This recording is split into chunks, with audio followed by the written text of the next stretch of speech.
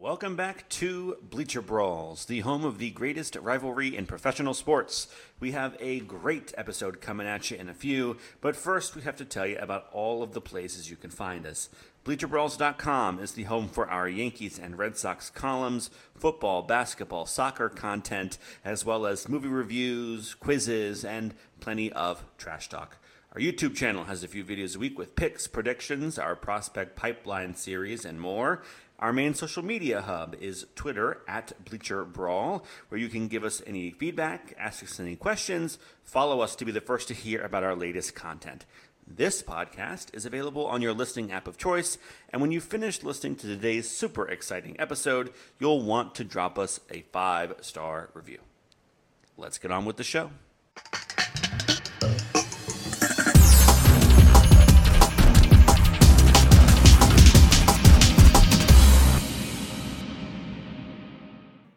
And we're back. Welcome to Bleacher Brawls. It's me, Barnes. I'm joining the Monday morning guys. I'm filling in for old man Pat. You know, I think I think someone's visiting him. I don't know. It's weird visiting hours at the retirement center today. So, hey, his grandson's in town. I'm here. I'm filling in. I'm with John, Luke, and Derek. I'm happy to be here. That's my first pitch. So, guys, thanks for having me. How we doing? Quick around the horn. How we doing, fellas? We'll start with Derek because I always feel like he goes last. So, Derek, you're going first. I'm doing great. Today's been a good day. I've watched sports since 3 a.m, and I've been up all day. Red Bull just dominated in Formula One. Liverpool beat Man United 7-0. So I don't know. I'm having a good day. That's all I can say. Red Sox won in spring training. Everything's going good. I think the Red Sox are undefeated in spring training. They are. Look out, American League East. Yeah, old man Pat was bragging about, on his Twitter, passive aggressively bragging about. He's like, the Red Sox haven't lost in 2023. I was like, shut the hell up. Like, get off your high horse. You know what they are. You know what they are. Luke, how you been? I've been great, and right now what I'm feeling is grateful. I'm grateful that John got to take his little vacation to the midweek show in his safe space with his Yankee fans that won't bully him and beat up on him like I did not say that. It's just about talking over people. How do you like being talked over right now, Luke? Oh, I can't believe you said that. Can you? No, go ahead. No, it's your turn. Go ahead, talk. That's a pretty good impression. Oh my God, here he goes again. Now do Pat. All right, guys. Enough. We're moving on. But Luke, finish your point. The midweek show had a hell of a time. Basically, it was a Bash Luke fest, which is great. I was happy to hear it. It's very entertaining stuff.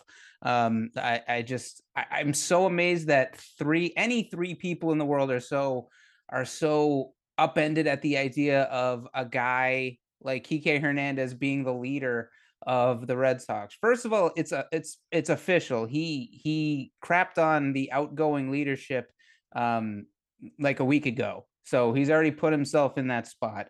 And when you're talking about a guy who was signed for cheap money to be a utility player, got thrown in center field early in the season, kicked ass enough that he became not only the starting center fielder, everyday center fielder, but one of the best center fielders in the league, is a big reason why the 2021 Red Sox make the playoffs. And then when the playoffs start, has the best playoff run one of the best playoff runs we've seen in like 30 years.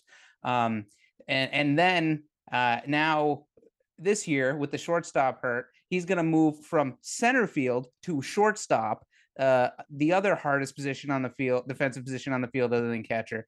And a guy who's been to the postseason 7 out of his 10 years in the league, who's been to a couple World Series, won a fake World Series, but that's more than most people can say. And and a guy who's always had a great reputation as a good clubhouse guy, a good leader kind of guy. I'm so flummoxed as to why 3 people could be so could be so knocked off kilter by the idea that this guy can be the leader of a team full of really young players and transplants that haven't been in the Red Sox organization long. And I'm really hung up on John's obsession with how Kike Hernandez is, I guess, has to be Rafael Devers' personal trainer and nutritionist. Because John has mentioned on 2 consecutive shows now that how is Kike Hernandez? Oh my God, Rafael Devers. Oh my God, I did not. I mentioned on one show eating well. I didn't get to talk on the other show because of this. Oh, can you believe this guy? I know I'm bullying you. I'm sorry, I'm bullying you. So, but my question is, I have a question for John for his first pitch. So, Kike Hernandez doesn't have the cash in the clubhouse to go up to Rafael Devers and tell him he's got to start eating better. What was Derek Jeter doing all those years he was playing with David Wells and C-Cup Sabathia, Cecil Fielder? Why wasn't he going to those guys and telling them you got to stop eating 2 cheeseburgers and 5 craft beers for dinner every night? Have you a don't V8. need to be in great shape to be a pitcher. Bartolo Colon pitched for 20 years in the major leagues, being out of shape. And Cecil Fielder, Derek Jeter wasn't the leader in 1996, so that has nothing to do with Cecil Fielder. What I am saying, and I think there is a misunderstanding, I'm not saying that Kike Hernandez can't be a leader. He just can't be a leader on a playoff team. If he's your leader, that's a problem because there's not a lot of other good players on the team is what my point is. All right, and to say he is the best postseason run in the past 20 years means that you hate David Ortiz for everything he did in 2013. And I mean, and again, you're going to point to 2021, say, oh, 2021, they made the playoffs, they had a good run. How many guys are even left from that team? How many starters, how many contributors from 2021 are even still there? Chaim Bloom gutted that team. Exactly my point. So, okay, there you go. So he doesn't even have the cash for that because those guys weren't around. So what do they care? They just see a mediocre guy. Because he's one of the few people that was there and is still there. And they're not going to care because they weren't there. The point is, he's not a great player. So, yeah, maybe he can be a leader, but they're not going to be winning 87 games if Kike Hernandez is your leader. And, yes, Devers is going to get fat, and someone's going to need to stay on him for that. I don't know. Do you think that's what locker room leaders do, or do they just try and keep a positive atmosphere in the clubhouse and keep players loose? I think you need your best players to be the clubhouse leaders because they're the ones that can set the example. And again, to my point about all of this that you keep avoiding, if this were the Yankees getting some utility player from a fake championship year who had a good run in the playoffs where they lost in the ALCS, Derek and Barnes both know you'd be the first guy to be like, the Yankees aren't going to listen to this guy. This guy can't be the leader of the Yankees. Oh, some utility player that won a championship on another team.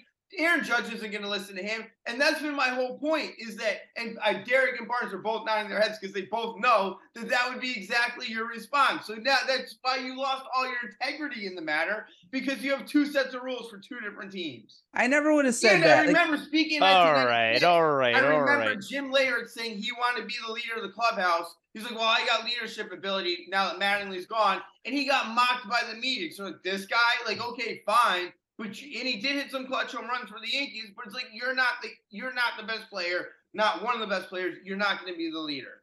So yes, fine, he can be the leader, but they're not winning 87 games if he's the leader. Justin Turner was the leader of the Dodgers. How many years was he their best player?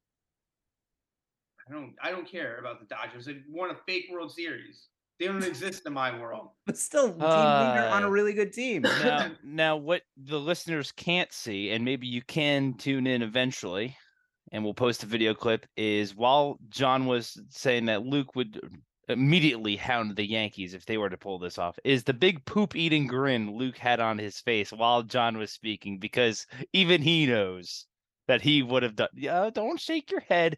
The more truthful answer is, we don't know what you would have said. We don't know. But I know what I would have said. But that being said, you totally would have said it. Anyway, John, now we're getting this crap out of the way. What's your actual first pitch? How you doing, buddy? You know, we had a great conversation on the midweek show, and I'm back. I'm back to play.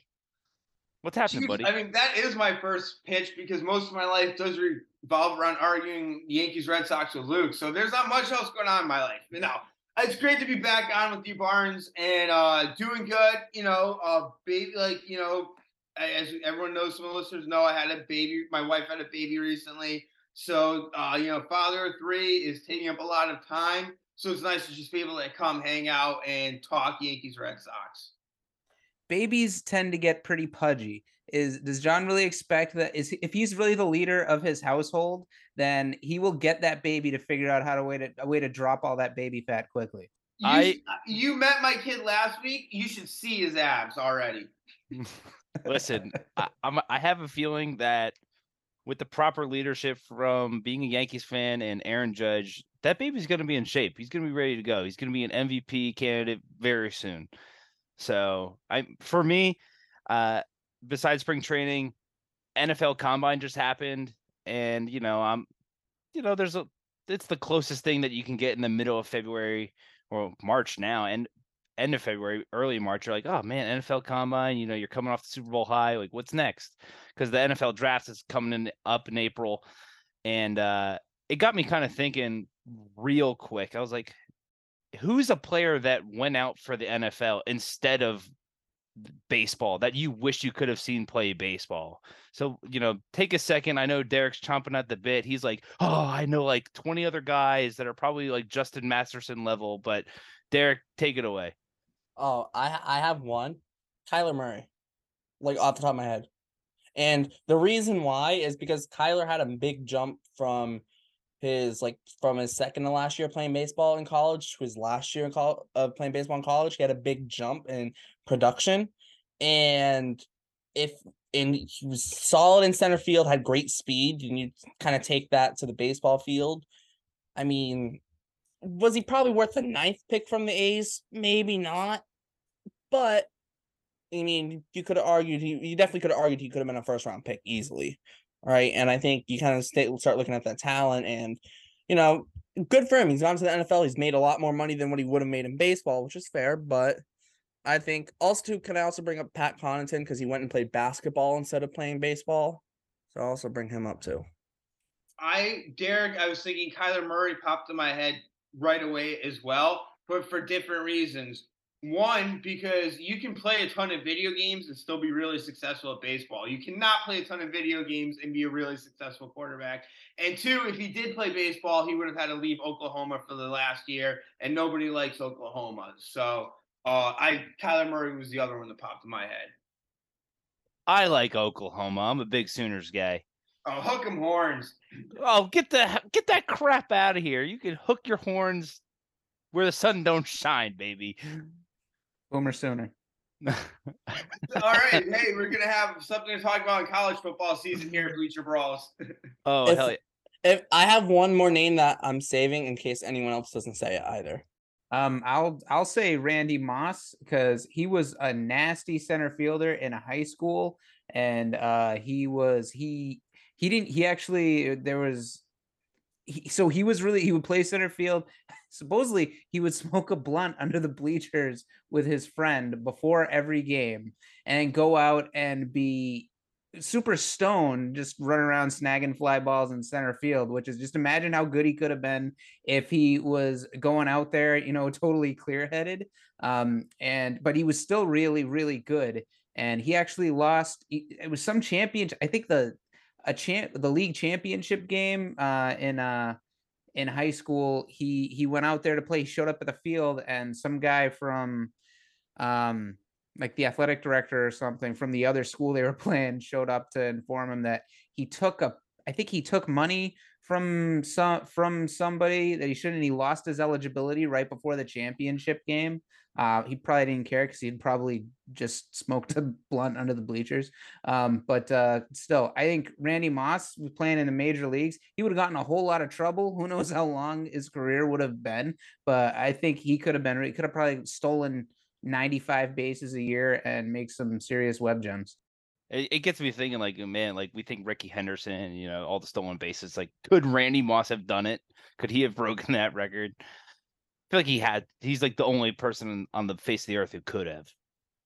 He could have done, and he would have just been he'd fit in perfectly now in baseball when they're trying to get more personality into the game, and you don't get the ball thrown at your face if you like pimp a home run. So he could have had a lot of fun in this age of baseball where they're trying to get more younger audiences in. Derek, who was your last guy? Tom Brady. Tom Brady, yeah. I mean, just to That's see my what would Expos. happen. As a catcher. Expos drafted him as catcher, just to see like how good he have actually been in baseball had he decided to go that route. Not As a that good. Patriots fan, I wouldn't like it, but but just for like a sports fan and seeing like what he could potentially do in baseball, I think that would be very interesting. Yeah. 6'4" skinny catcher. I don't see it. You can put on some muscle. Move him to first base if you need it. My guy was definitely would have done steroids. Oh, that's great. That's my guy was Jameis Winston. He was a guy in college baseball who was a reliever, and he had like a 97-mile-an-hour fastball, and over his college career he had a 1.94 ERA. Obviously we've seen what he does in the NFL. He just slings the rock.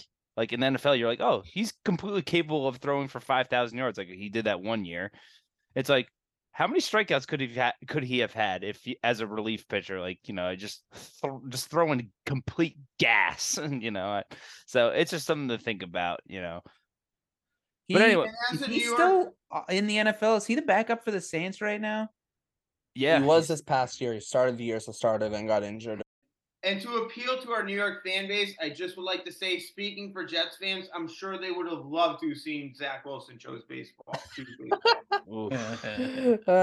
Should have picked baseball, young Zach, but probably shouldn't have gone to BYU either. Speaking of BYU, a beautiful campus, but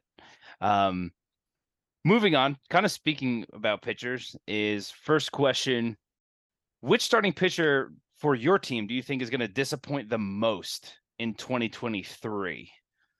All right, so which pitcher on the Red Sox for Luke and Derek, which pitcher on the Yankees for John and myself do you think is going to disappoint the most this year? I'll start with Luke.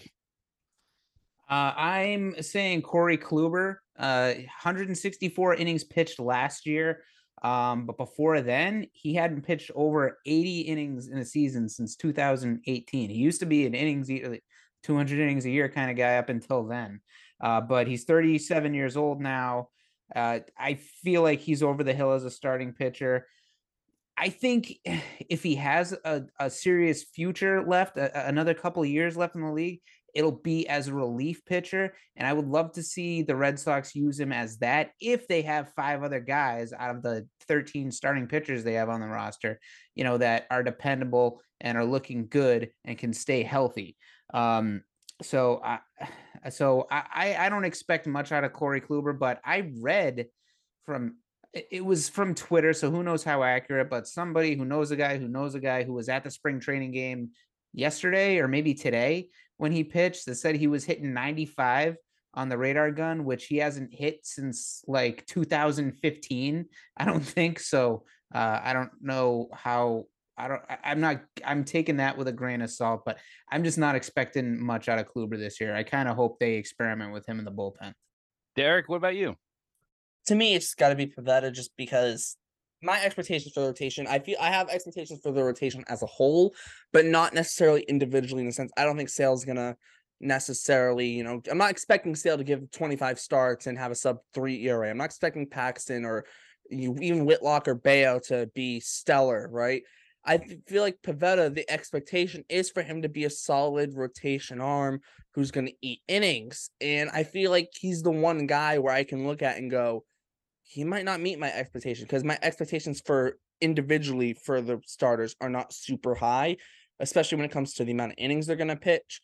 But when it comes to the group as a whole, I do have, somewhat high expectations, but I kind of factor that more as a group thing of not just 1 to 5, but 1 through all the way through the depth they have in AAA, because they're not only going to have 5, like there's already rumors of Bayo, Whitlock, and Paxton missing the start of the regular season, right? So you might get a little deeper into that rotation. So as a So I think if we're just picking one guy, I kind of got to lean Pivetta. So let's kick it over to John. Which starting pitcher for the Yankees are you like, dude, this guy's probably going to let us down? Yeah, I mean, that's a tough one. I do think the Yankees have a pretty solid staff, so I'm not necessarily expecting anyone to have a bad season. But if we're looking at disappoint in the sense where they're not going to live up to expectations, I see a couple potential candidates. I think Cole's going to have a Cole season. I think Severino's going to have a pretty good season because he's in a contract year and he needs to have a good season. So for me, I think it could potentially be I think it could potentially be Nestor. I don't think Nestor's going to have a bad season, but I think if he doesn't come out and have like a really, really good season, which I think a lot of Yankee fans are expecting from him, I think that could be like that disappoint kind of, he could fall into that disappoint category. Like if he misses some time with arm fatigue, I think a lot of people kind of view him as like almost an ace.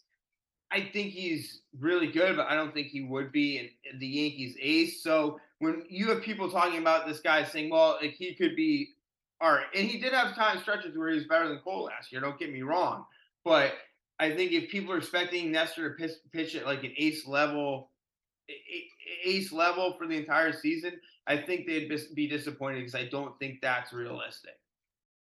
Go ahead, Luke. I know you want to poop on John real quick. No, I'm saying if you're going to be an ace, you need to have, I feel like, and this is probably where I went wrong with jumping on the Pivetta wagon last year, is you have to have something overpowering in your arsenal. Like there's so few people like Greg Maddux and like Andy Pettitte. I'm trying to think of somebody else. Really don't. It's like just about any ace you find throws 98. And has one other really good pitch. And it's like Cortez, like I feel like Cortez is like the smoke and mirrors guy, or he's crafty. He's the crafty lefty type who will, has really good location and will outfox you for a little while. But I feel like I watch him pitch and it confuses me. Like the last couple of years of C Cup Sabathia's career, like how is this guy getting all these people out when he doesn't really have anything that overpowering? I feel like when you're just like spotting your pitches and going in and out of the zone or whatever, I just feel like with the amount of tape available these days, people are going to figure you out, and that's only going to last so long. So that's what I feel like is going to happen with Nestor. Yeah, I'm in the same exact camp as John here. I as a Yankee fan, I think if there's going to be a guy on the Yankees who could disappoint, it's most likely going to be Nestor. I'm just going to touch on that real quick, and then I'll give you another name because that's kind of boring if we just really deep dive on Nestor. Last year was the first year he ever like really had a serious load of innings. He had 158 innings and 158 and a third innings last year. That was the first time in his career he's ever been triple digits, and that's 65 more innings than he had in 21. And they still had to shut him down for part of the season. He's got smoke and mirrors, like Luke was saying. He's relying on a lot of, hey, you need to adjust to me. Then the league made the adjustment to him. Then the Yankees shut him down for like however long. And then he came back and he was fine. And it's, if you're not a power pitcher and you can just blow people away with something, you're not really going to dominate, like Luke was saying. But I think a guy who could disappoint, like John was saying, that not living up to expectations, I think immediately is Carlos Rodon. He comes in, everyone's like, oh man, 2022 for the Giants, had under 3 ERA. He had 14 wins on that crappy Giants team. He had 31 games played, which is the most of his career. Maybe he is turning it around for his health. I do expect him to maybe miss a little bit of time, most of the time when he was on the White Sox, 2015, 26 games, 2016, 28 games, 2017, 12, 18, he had 20 games, 2021, 24 games, obviously 20 was that short season, but 2019, he only had 7 games, maybe he has turned it around health-wise. Maybe he will stay healthy and he'll stay relevant. Maybe he will pitch in the mid-20s, maybe 30 games. We don't really know. I think when you're looking at numbers, especially this year, I'm expecting an uptick in offense, with the banning of the shift. I am expecting a little bit of an uptick in offense. So I have a feeling you might see that ERA shoot up, so he won't live up to the expectation Yankee fans have of him. But it's really hard to just say that he's going to be a complete bum. I really do. I think they brought him in to do a job, to be number 2. So it's tough. I think the Yankees have a really good rotation. It's hard to say any one person is going to really disappoint. So it's tough. It's tough. There's no way he'll be a complete bum. The only way he's a complete bum is if he gets hurt and doesn't play much. And he's already gotten, he's already gotten paid.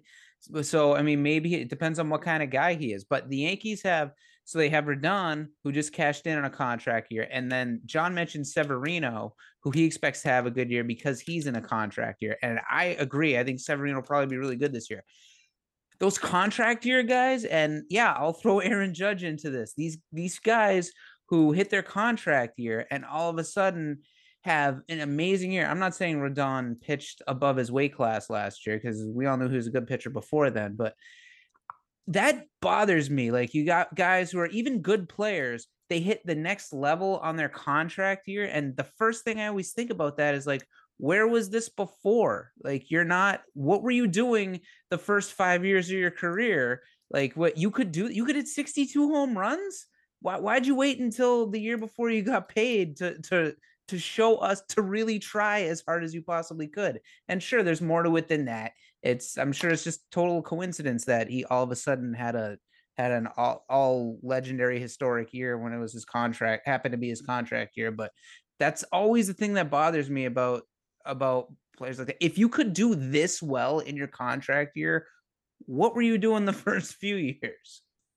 But what about those guys that have going to contract years and have horrible years? Like, I think Michael Conforto was a recent one where people thought he was going to get paid, and then they just bomb. It's just a total mental thing. It either locks you in where you're focused every day, like, I'm going to show them, and that's your daily motivation, or it becomes mentally, like, crippling, I guess, where it's like you just start thinking about it too much. As soon as you struggle, it just snowballs. Like Xander Bogaerts last year. What was that? Yeah. Those Bogarts last year just couldn't handle there you go. Yeah, it's like that's what they say. Like, half of baseball is 90% mental. Yogi Berra, I think Barnes or somebody said that on the midweek show or last week's show. Yeah, it was me. Yogi Berra, Yankee great. He said something questionable where the math doesn't really add up, but whatever. He's got enough rings for all his fingers, so everyone else can go to hell. Double Thanos. Can I just say that there's a legitimate chance like Garrett Cole could be the Yankees pitcher who disappoints the most, not necessarily because he pitches bad, but because of how good Rodon could pitch. Like, that's also a possibility. That doesn't make him disappointing if another pitcher pitches so good. Because I'll put it in this way. Garrett Cole's supposed to be your ace, right? And if he goes up and puts up, what he did last year, which he had his rough spots, right? Yeah, he was good for the majority of the year, but he had his rough spots. And Rodon goes out there and is just stellar. And I make the argument, looking at the 2 seasons in 2022, I'd say Rodon had the better year, and I'd say that pretty easily. No disrespect to Garrett Cole, I still think he had a really good year last year. So could it be like a Garrett Cole saying he's kind of disappoints in a sense of he wasn't kind of the ace because Rodon was the ace, almost in a sense, in terms of performance. Now, I'm not saying Garrett Cole. That doesn't mean Garrett Cole have a bad year. I just mean it's that kind of sense. That could be a possibility. If so, that's a Pedro Schilling situation, and nobody is unhappy. I think that this is going to be a good topic, or like we can really deep dive into this later in the show when we do a little inside the numbers conversation. Because Derek, I think you hit the nail on the head, and I don't think you're wrong at all. But let's really expand upon this later in the show. Let's stay on track. Let's talk bullpen roles. Let's try to blast through this real quick. Is if you could build your team's bullpen roles as you see them right now, like how you would want them right now, like first glance at spring training, you're going into 2023, you're like in your head, you're already, you're the couch coach. You're like, oh, this guy's going to pitch the 6th inning, 7th, 8th, 9th guys. Like just, I envision it as to try to pick one name for each inning, assuming your starting pitcher goes just 5. Obviously, we're not going to assume that they go 8 like Sandy Alcantara because no one has him on their team. But let's just assume your starter goes 5. Give me a 6, a 7, 8, and a 9 guy. John, let's start with you. Let's start on the Yank side. All right, so 6 is going Marinaccio. We love the Jersey boy, so let's root for him to take over the 6th inning. 7th inning, I guess as of today, Michael King, though that can change as the season goes on. Wandy Peralta becomes your 8th inning guy because Wandy Peralta kind of earned it. Like maybe King's better suited for the 8th inning, but Peralta earned 8th inning at the end of last season. Clay Holmes is your closer, even though he did struggle at times towards the end of the season. And this is all up for debate, all up in the air, and things can change. I wouldn't be surprised if Michael King finishes the season as your closer. I think he's got it in him. And if Holmes struggles like he kind of did at the end of last season, I would go to King in that as a closer role instead of Peralta. And just real quick for the Red Sox, I think we need to go like 4th, 5th, and 6th inning because I don't think their starting pitchers are going to be really going that deep into games. So, hey, Red Sox guys, I'll let you fire back right now just to retaliate against John a little bit. And Luke, you know what? I'll let you go first, right after your buddy John. Give me your Red Sox bullpen. So based on what I just said about the starting pitcher situation, what I would love to see is Corey Kluber as the 6th inning guy, Chris Martin in the 7th, Viva La Vida, and then you got Chuck Norris Jr., John Schreiber in the 8th, unless there's 2 lefties due up, and then it could be Dick Blyer. And as your closer, you got obviously Kenley Jansen. Derek, go ahead. Okay, when I do bullpen, I gotta go from 9 back to, because I don't know, that's how I do my bullpens. I'm looking at them. So 9th inning you got Kenley Jansen. My 7th and 8th inning are interchangeable for me. So you have a mix of Chris Martin and John Schreiber. To me they're interchangeable. Just that's how I feel. With the 7th and 8th inning. And then the 6th inning ideal situation would be Tanner Houck. And you can also use him in 2 innings if you need, out of relief. However, though, if we're kind of considering the start of the season, it looks like he might have to end up in the rotation. I've said it before, I love the upside of Joely Rodriguez, although the floor is very low. So, I mean, for start of the year, I mean, roll with the upside. And see what happens. Worst case scenario, a couple weeks go by, he struggles, and then you take him out of that role. And then hopefully by then everyone's healthy too. Yeah, I didn't have Houck in the mix because I want to see Houck start and Kluber actually taking his spot in the bullpen. Kluber's not going to the bullpen, no. And do you really think Kluber would accept pitching sick? It'd be like the 6th inning guy. Like I can't imagine that. I mean, he doesn't get to pick as a closer. But you have Jansen, which understandably, but Kluber, I'm sure, would think of himself as a closer and probably wouldn't accept anything less than an 8th inning role if he even went that far. I don't know why when he's throwing like 92, he doesn't have closer stuff. He's his first start, he's throwing like 86, 87. Yeah. Nice. So like best case scenario, he's throwing like he can't be and he's not that 2-time Cy Young Award winning Corey Kluber anymore. He's a guy trying to stay in the show. He's Dave Justice in Moneyball. Like, he'll do what he's told and he'll like it. I just saw Corey Kluber flame out with the Yankees a couple of years ago. I'm well aware of the fact that he's not a Cy Young guy anymore. I think it's an ego thing. Like he was a Cy Young guy. He's like, you expect me to pitch in the 6th inning now? And I just think it's not even just knocking the Red Sox. If you're on the Yankees and they said, hey, maybe Corey Kluber would pitch the 6th inning, it's like, this guy's probably not going to go for that. Remember, John, I don't know if you'll admit this, but remember when Corey Kluber threw that no-hitter? I told you right after that. I think I texted you, like, so this is the last time Kluber will pitch for the Yankees this year, and I'm pretty sure he came out of his next start in, like, the 2nd inning and never pitched for the Yankees again. And just for anybody listening, yes, that's true. I mean, you'd expect if a Yankee pitches a no-hitter, you expect nothing else from that text message from Luke, and yes, he was 100. Yes, he did say that. He predicted it. You were right. As always. Luke is always John right said until that he's too. wrong. That wasn't me. John said as always. Yeah, as always, Luke is always right until he's wrong. I also agree. I'm with John. You know, if you had to ask me today, as of this moment, I had to give you one name per inning. I'm going 6th inning, Ron Marinaccio. I think he's great. I actually wrote about him in a Bleacher Brawls article. I think he has potential eventually to one day possibly be a Yankees closer. I really like his stuff. I think he can be great. He's just got to earn his stripes. 7th inning, I'm going Jonathan Loaizaga. I think when he's good, he's great. You know, I think we just want to see a little bit more consistency. 7th inning, I think, would be great for him. Number 8th inning, I want to put in the fire extinguisher, you know, just to help prevent anything before it gets too messy. I want to put Michael King in there. I think he's got great stuff. I love him. I think he should be the Yankees closer, but I think he'll go back to his old role. 8th inning, setup guy. 9th inning, I want Wandy Peralta. He had a 20-second strikeout the other day. He's just going to wipe the floor with dudes, you know, and I think, you know, coming off of that question real quick is, what do you think will be the fastest strikeout in 2023? Real quick. Any quick guesses? Sale will get somebody. Sale will get somebody in 15. No, it'll be something wacky where like the batter's the first strike is like an automatic strike call because he didn't get in the box. A real strikeout. He means a 3-pitch strikeout, Derek. It goes down as a strikeout on the scorebook. It's the same thing. All right, a 3-pitch. What's going to be the fastest hit 3-pitch minimum strikeout? It's not going. It's not.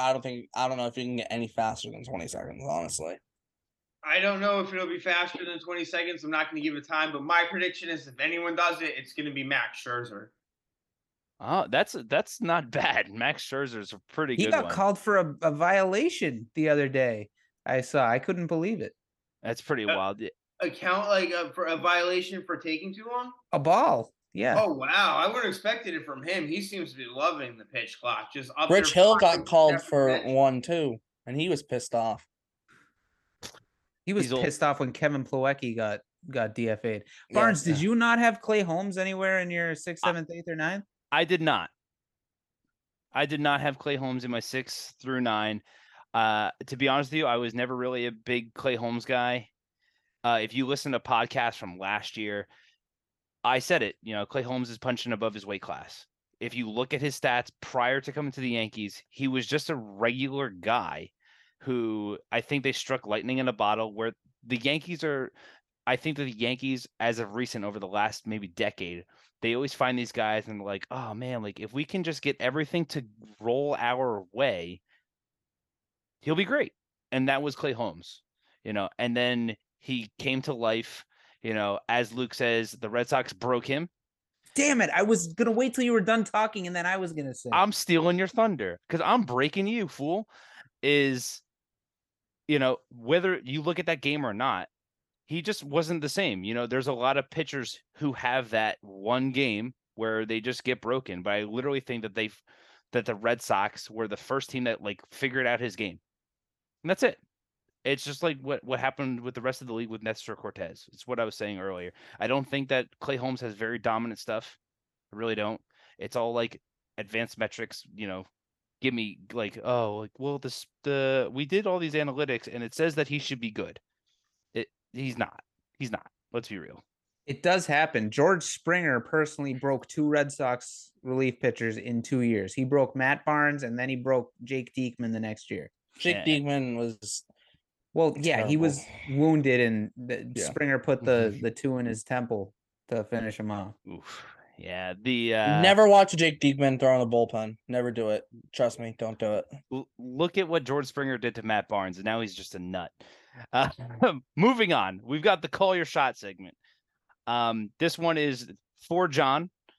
Obviously, Red Sox guys, you can weigh in, and then I'll have one for the Red Sox guys, and John can obviously weigh in. Is over the course of 2023, who will really be the ace for the Yankees?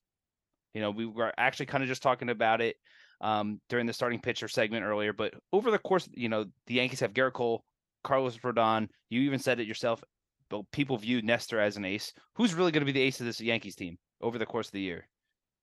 I think it's going to be Cole. I think he's going to pitch a full season and probably throw 200 innings. He's going to probably lead the league in strikeouts, and he's going to be the Yankees' best pitcher. He's going to give you the most innings. He's going to take the ball every 5 days, and he's going to give you a chance in pretty much every game he pitches in. So to me, that's my definition of an ace, and I think Cole's going to match it again this season. Do either of the Red Sox guys disagree with that? Yeah. I'll say Carlos Rodon.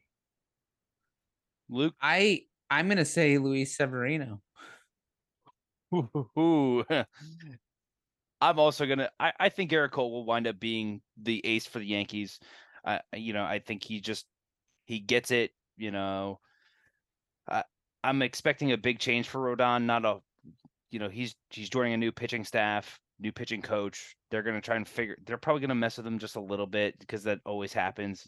Pitching coaches already know Gerrit Cole. They're gonna kind of let him just do his thing. So that's where I'm at with that. Moving over to the Red Sox guys.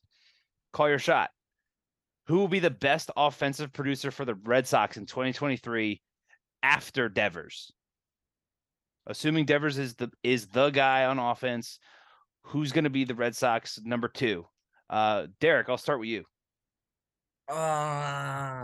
This one's 50-50 for me.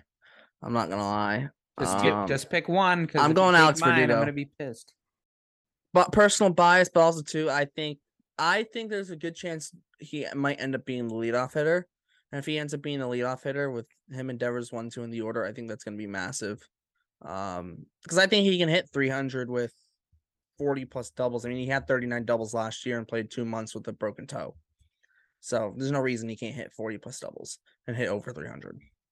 Derek clearly read my column from last that went up last No, I didn't. Tuesday. Oh, yes, you did. Don't lie. No, I didn't.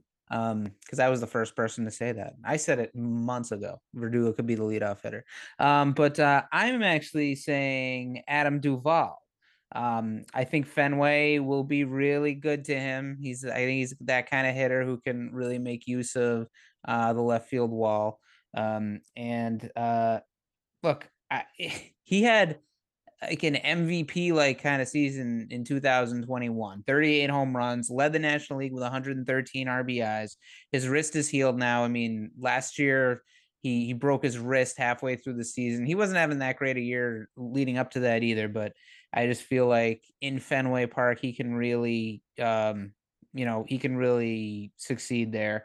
And with Story out indefinitely, I mean, Duvall's going to be dependent on as being that right-handed threat because all their good hitters are left-handed except Kike Hernandez. Right-handed power hitters tend to do pretty well in Boston. So I'm going with Duvall. Duvall wasn't even in my top 5 options for this. And you said Kike is the only not good non-lefty hitter. Did you forget about Justin Turner? I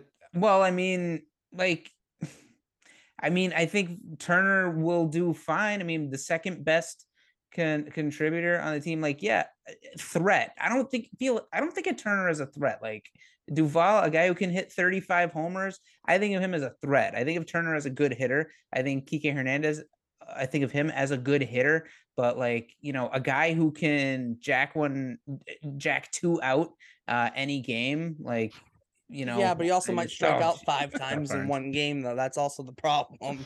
What?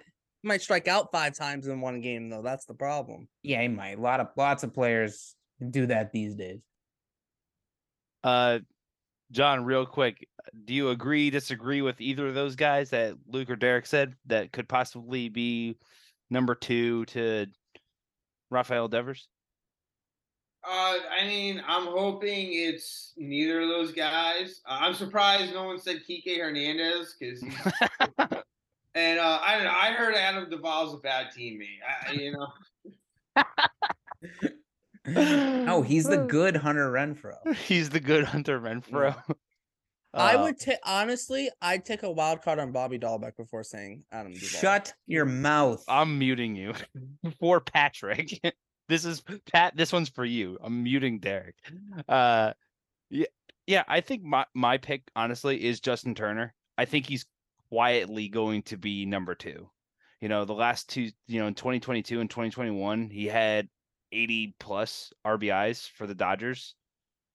80 RBIs is nothing to slouch about. He gets hit. You don't need to hit home runs. You don't need to necessarily hit doubles to drive in runs. I'm shocked no one mentioned Casas or Masataka Yoshida. Neither of them have played a full season in the major leagues. So, and Barnes said Turner could be number 2. I think Josh Donaldson is going to be number 2 in New York. The only he is a number 2. There's no question that Josh Donaldson is a number 2. I think we all agree on that. Does number 2 work for?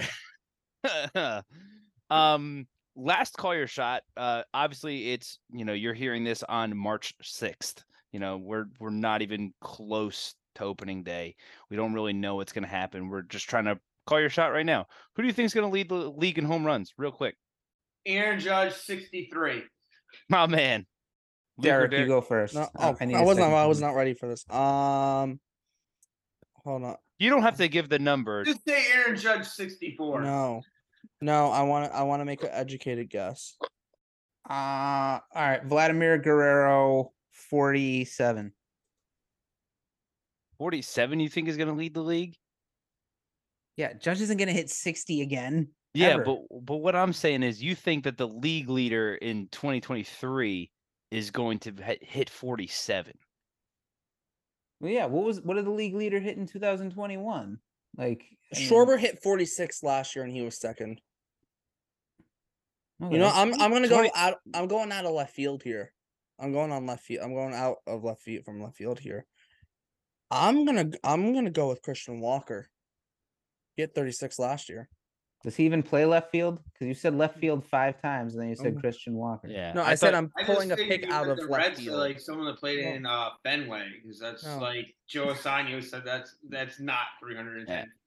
Yeah. I'm going Christian. He hit 36 last year. D-backs of the D-backs are good. I think he'll have a big part. And if they aren't good, I think he gets traded at the deadline to a team that's going to be good.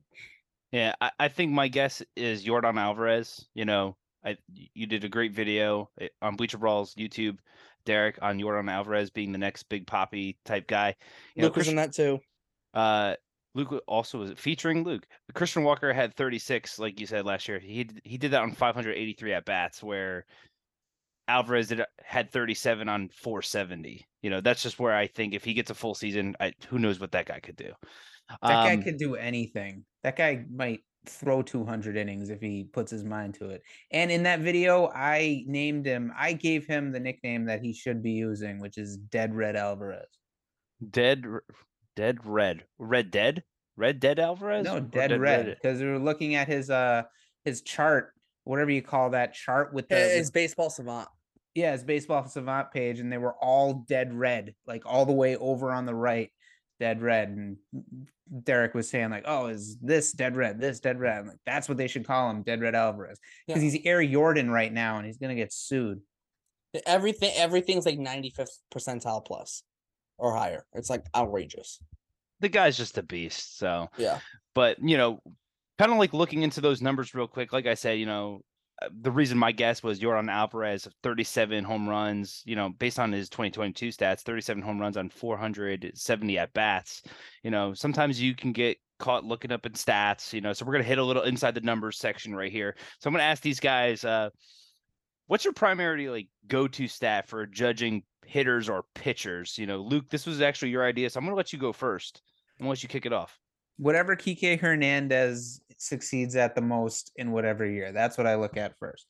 No, I'm old school. I'm 41 years old, so I'm half Pat's age, but I consider myself more of an old school guy. For hitters, I still look at the batting average, regardless of whatever new age fad stats come out. It caught me crazy. Tell me the percentage of at bats where a guy will get a hit, and that's what I want to know first. Walks are good. Walks are very good, but hits are even better because nobody's scoring from second on a walk. Nobody's going from first to third on a walk unless it's a wild pitch. It's just your job as a hitter is to get a hit. So tell me what percentage of the time a hitter is going to get a hit. Are we doing hitters and then I'll doing pitchers, or are we just doing both real quick? Let's go all hitting stats, and then we'll go all pitching stats. Just keep it all on the same topic, because that way if we have a little bit of discussion, we can, Cool. a little discrepancy, we can go there. Luke, who do you want to kick it over to? Let's hear from Derek. Let's make a gap between. Let's make it as long as possible before John speaks again. Let's make a filibuster. Oh yeah. I'm actually gonna go back and say my second option for the home run leader is Byron Buxton if he stays healthy. I gotta get that out there real quick because he hit 28 and like less than 400 plate appearances last year. For hitting stats, for me it's got to be weighted runs created plus. I feel like it's the best stat at trying to like taking into account everything and also takes into account park factor and all that stuff, and it adjusts it. And 100 is league average. It's similar to OPS plus, but OPS plus only takes the hitter's OPS and doesn't account for park factor and run environment and all the other stuff that WRC plus accounts for. So if you're just looking at one stat, who's the best hitter in baseball? Give me WRC plus. Give me weighted runs created Have you plus. ever seen the formula for calculating WRC plus? Yes, I have it. I actually have a screenshot of it if you want. How many lines, like how many lines of a page does it take to list out that formula? I don't know. I have it on my. I mean, like I have a seven, paragraph 8? description of exactly what it is from Fangraphs with the exact formula on it. Okay, so you need a paragraph to figure out what it means. So it's meaningless, in my opinion. That's all of those new age stats, I can't stand them, especially the fielding stats. I've talked about this plenty of times before. But if you can't understand either the concept of the stat or the calculation, if you don't understand how it's calculated, if you can't tell somebody, hey, this is how you get weighted run, this stat, if you don't know it by heart, then you should not be looking at it as your primary go-to stat for anything, because you don't know that it's accurate, that what kind of flaws are inherent within the calculation. The concept of the stat though is who's the best hitter. The better hitters have a higher WRC plus, worse hitters have a. You know the concept, but you don't know the calculation. I don't know off the top of my head. I don't know the exact formula off the top of my head, but I don't have to actually use the formula to solve it. I can just go and look for the number. It's like everyone knows OPS is, on base plus slugging, but that's just two numbers. But that's just two numbers. Like WRC plus isn't just two numbers though. Into consideration, so I know that it's reliable. Yeah. Like we said, Luke is trying to make a filibuster to keep John off the airtime.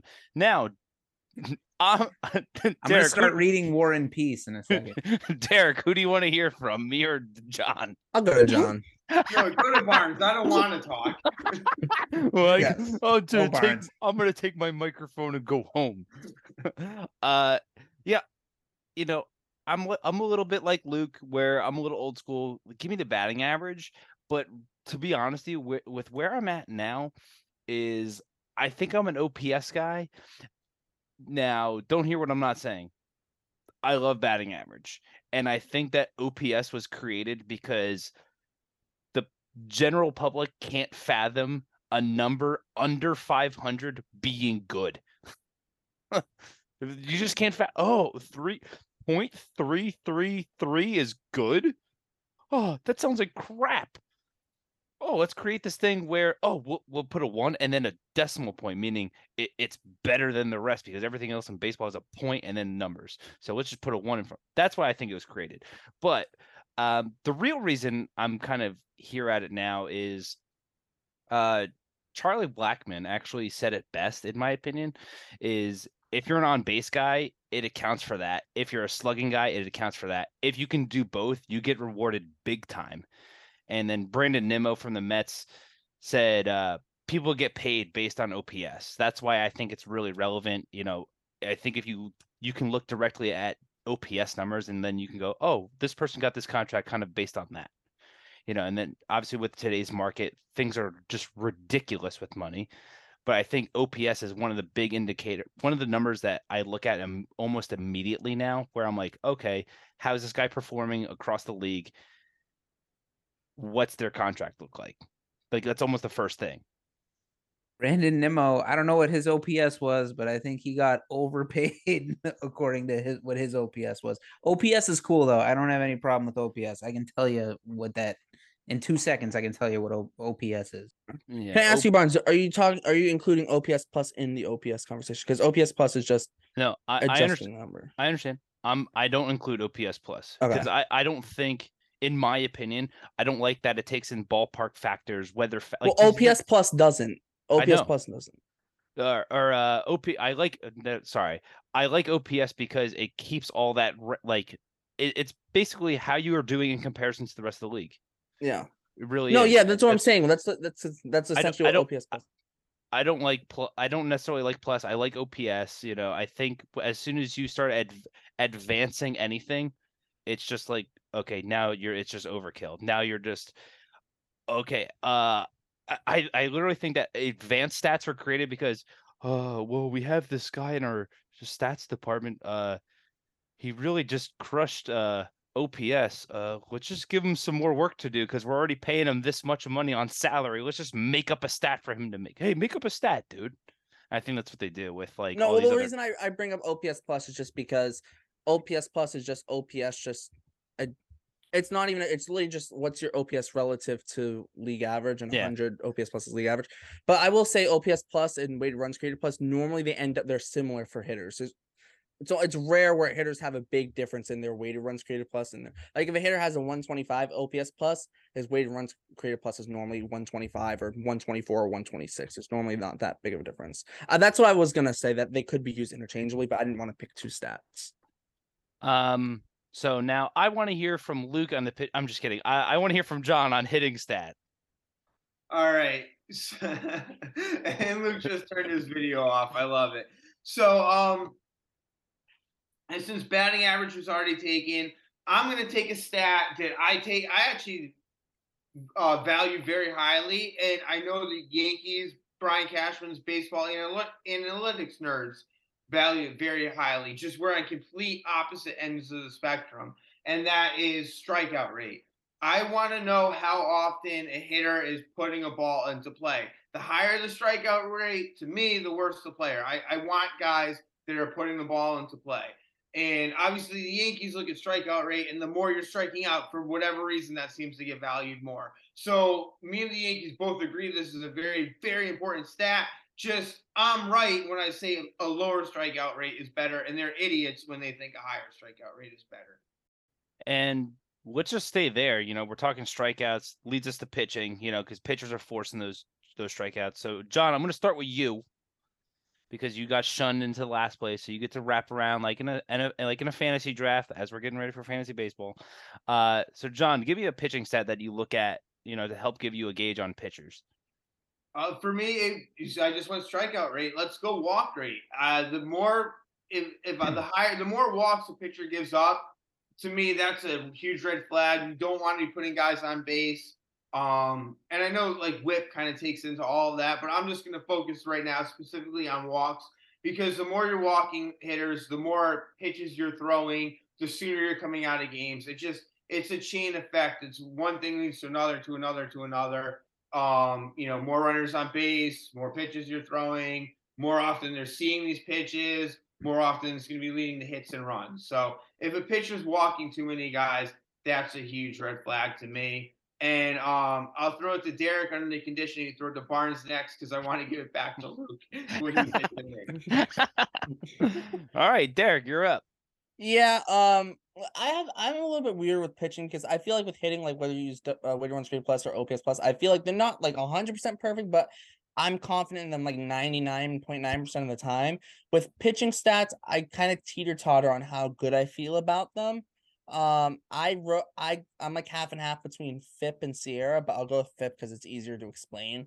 So FIP is fielding independent pitching. It essentially takes into account what the pitcher has in their control and not what could be affected by the fielders in the field of play. So essentially measures how well you're striking guys out, how good are you at striking guys out, how good are you at limiting walks, how good are you at limiting giving up home runs. Essentially, that's the basic gist of it, right? And those are all three things that are important for pitchers. Can you strike guys out? Can you not walk guys? And can you not give up home runs? Those are three important things, and have them put into one stat, I think is very useful. Is it perfect? No. But for me, I'd probably lean towards FIP as my preferred pitching stat. And for Yankees fans, Carlos Rodon did lead the MLB in FIP last year out of all qualified pitchers. So if Yankee fans want a little yippee for that, there you go. There you go. It's simple as that. Yippee! So I'm gonna go so that way Luke can get the treatment too. Is when I'm looking at pitchers, John alluded to it. I look at WHIP, just walks, hits per inning. If you have a WHIP under 1, you're gonna have a lot of strikeouts and all that other stuff. It's just, I think ERA can get blown up a little bit, especially like for relief pitchers. Strikeouts, who cares? I just need you to get out. I like WHIP because it tells me how are you giving up hits? Are you giving up walks? Oh, you're not? Great. It's a low number. Oh, you are? It's a big number. It's just really easy to read. What happens after that, hey, sometimes a ball bounces the right way, and runs are going to get scored on it. Maybe they're not, but if you have a low WHIP, you're not putting yourself in that situation. So that's where I'm at with pitching stat. Luke. I'm old school again. ERA, tell me the game's 9 innings long. The point of pitching is to give up as few runs as possible. So tell me how many earned runs you will give up every 9 innings. And, you just said, Barnes, that it's, when somebody's ERA, especially a relief pitcher's ERA, can get blown up, quickly, 1 or 2 bad outings. Well, I mean, I feel like that stuff evens out over the course of the season. And I just feel like, if you're talking about a whole season, even a month's work, if you're even if you're the last relief pitcher on the team, you're going to pitch probably once or twice a week at least. So I don't think one bad outing is really going to shatter your ERA to the point where people are like, oh, geez, what is going on?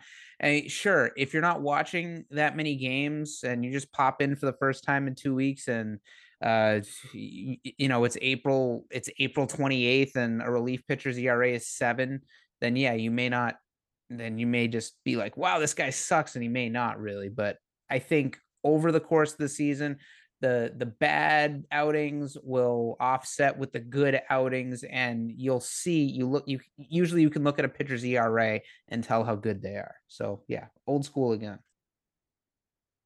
Yeah, so kind of rounding out the this inside the numbers segment, and before we get to the next one, because our next segment is going to be our studs and duds of spring training, we'll try to go rapid fire through that. We'll try to get that pretty quick.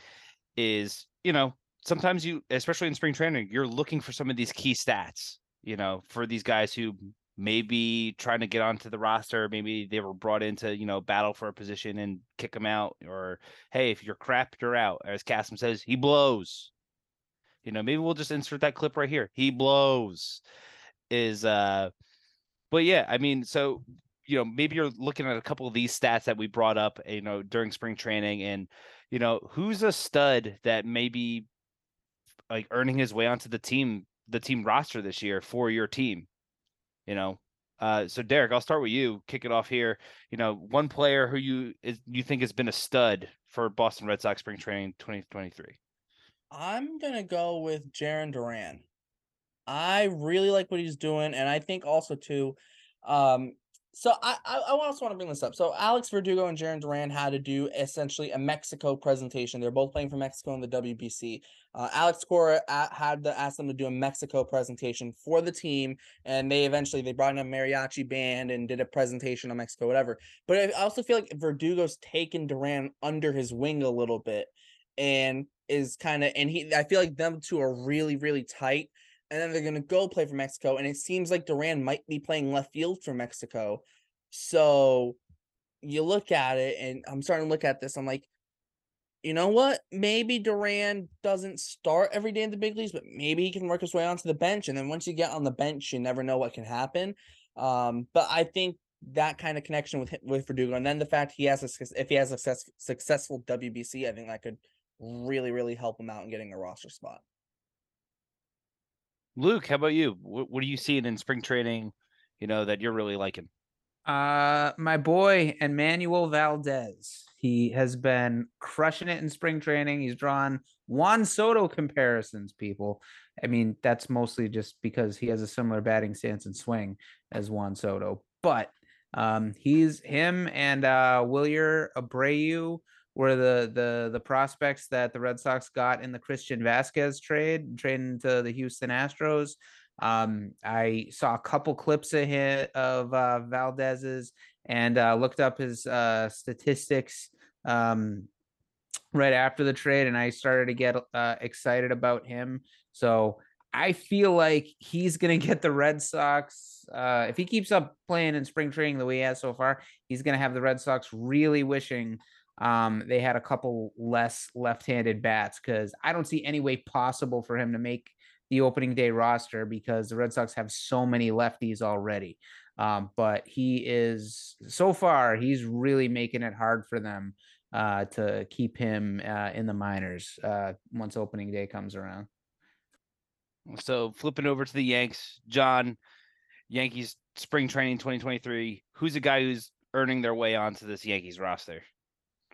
I think much to the Yankees front office brass chagrin. I probably butchered the pronunciation there. There's a lot of hard words to say one right after another. But Anthony Volpe's off to a really, really good start. And I don't think the Yankees wanted to bring him up right away, but he's kind of forcing their hands, being so far offensively the best producing shortstop on their roster. Yeah, he's been off to a freaking phenomenal start. He's Cassim said it in the midweek show. He's like, dude, he's hitting these home runs. He said it about Dominguez, but Volpe just hit his first home run in spring training off a guy who's going to be bagging groceries, from Major League 2. There you go. Thank you. You're welcome. I don't think he'll get brought up this year. I really don't. But hey, if it happens, congrats. But whatever. My guy, who we've been talking about all offseason, Yankees left field, Willie Calhoun, and I really thought he was going to be a piece of crap. I was like, this guy, why are we bringing this guy in? But he's 6 for 11 with 3 RBIs, 2 walks. I think he's got a home run in spring training. And could he be the everyday left fielder for the Yankees? He's making it pretty hard.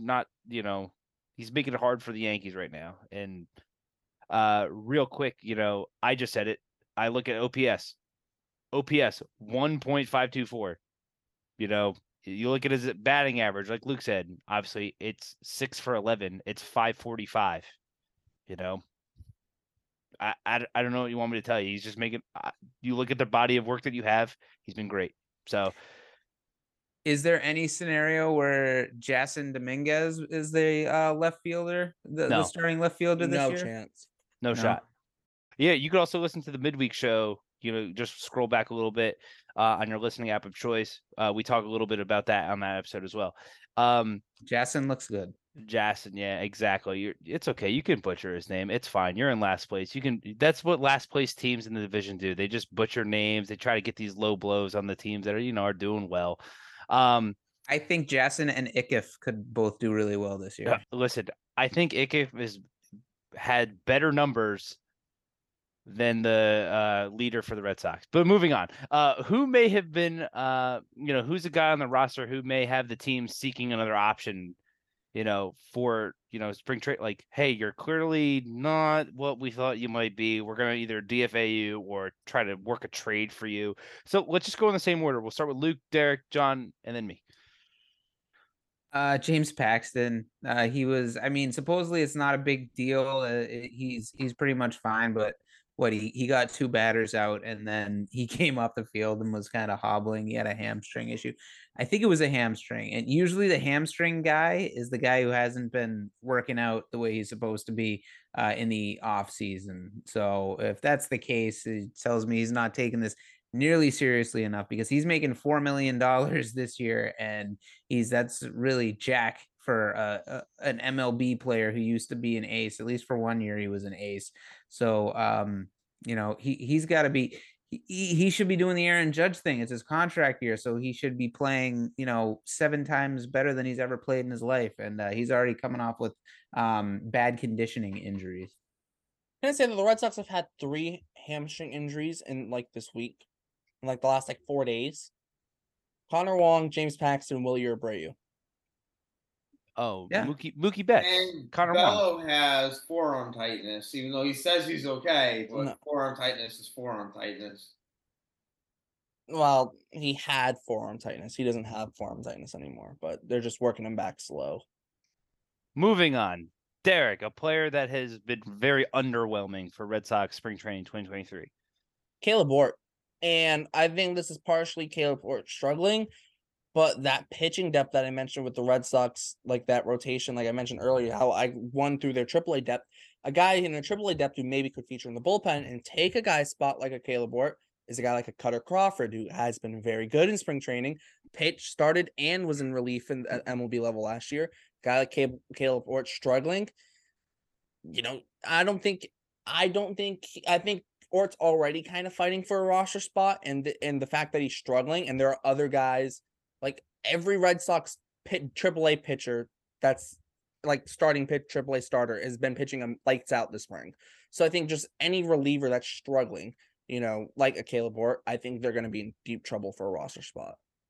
Which is good. He shouldn't be starting this year. He should be in the minors, and Cutter Crawford should be taking any spot that would have been supposedly earmarked. Even Josh Winkowski's looked good. Even he's looked really good. They've all looked good. Yeah. Yeah. Look out, Yankee fans. Yeah. And, if you listen to the other episode, all those guys are crap, according to John. And I don't want to say he's wrong, but he's not necessarily all right. Yeah. I was talking about all the Red Sox starting pitchers. Worst takes of anybody who's ever played the game. Like, Fenway Park or Wrigley's a dump. Fenway, I guess he probably thinks isn't a dump. Like I don't know. Joe was saying, all the pitchers are getting hurt. I was like, they got like 8 starting pitchers. He's like, yeah, they all suck. Yeah, I heard Winkowski also thinks that Chili is crap that Joey was talking about. But moving on, John, who's a player in Yankee spring training that you're like, the Yankees are gonna do something with this guy? So I went Volpe for the guy earning a spot. We're going to have to go for his counterpart, Oswald Peraza, is the guy that's losing a spot. He really hasn't done much so far in spring training, and he really needs to come out and have a good spring training. If he wants to be an everyday starter, you really kind of have to prove it and earn it at that young age. And the fact that he hasn't done it is kind of just a sign that maybe it's just another Yankees prospect that blows. Listen. Like all of them. All of them blow. And Kasem, if you're listening out there, He's not. No way Kasem listens to this. This is my apology. Because I've been saying that we got to give this guy a shot if he has a good spring training. And he is not. He just truly blows. And he will be joining the Pittsburgh Pirates after he gets DFA'd, is Estevan Florial, who is 2 for 12 with 5 strikeouts. He is crap. He has no other options. Like he just has to get cut loose after this. He can't go back to the minors or anything. He's just I think the Yankees screwed him up, and he'll go to the Pirates and he'll have a pretty mediocre career because he's going to join Andujar and they're going to be buddies and be like, yeah, New York's a dump. Just like Winkowski said or something like that. But I heard Florial's going to sign with the Red Sox and be their team leader because he had like a really good 3 weeks in AAA last year, and everybody respects that. Yeah, he's got heart. Continue to disrespect Kike Hernandez 2021. Go right ahead. And you think his Kasem that ended in losing the ALCS. It was not a World Series. With Kasem feels every Yankee prospect blows, yet he won't give up. He feels like a package of 6 of them. Giving up like 6 of them should be is too much for Corbin Burns, and he wouldn't give up like 6 Yankee prospects for Corbin Burns unless the Brewers threw in Willie Adames and Devin Williams as well. Yeah, Kasem, you gotta whatever. This is a topic for another time. So that'll round out the show. Derek's got a special announcement. He's literally giddy Yes, I am. This is the first time I've ever seen this kid smile, ever. If that says anything to do with soccer, I'm leaving. It does not. Don't worry, I'll just edit it out of the episode. Anyway, Derek, All you right. have the floor. All right, I'll ask everyone. If you're getting a breakfast sandwich and it has egg and cheese, what do you want on it? Bacon or sausage? Sausage. I want Taylor ham. What do you think Aaron Judge wants on his sandwich? Probably nothing. He probably just takes egg and Apples. cheese. Sausage. All right, well, I think you're wrong because Aaron Judge last year led the MLB with a 443 batting average on contact, and batting average on contact is abbreviated as bacon. So Aaron Judge had a 443 bacon last year. Nice. Led the league Hey. in bacon. He waited an hour and a half for that. So excited. Oh my word. All right. Anyway, you know what? To wrap up, John, Luke, do you guys have anything besides a weird bacon stat? I got nothing.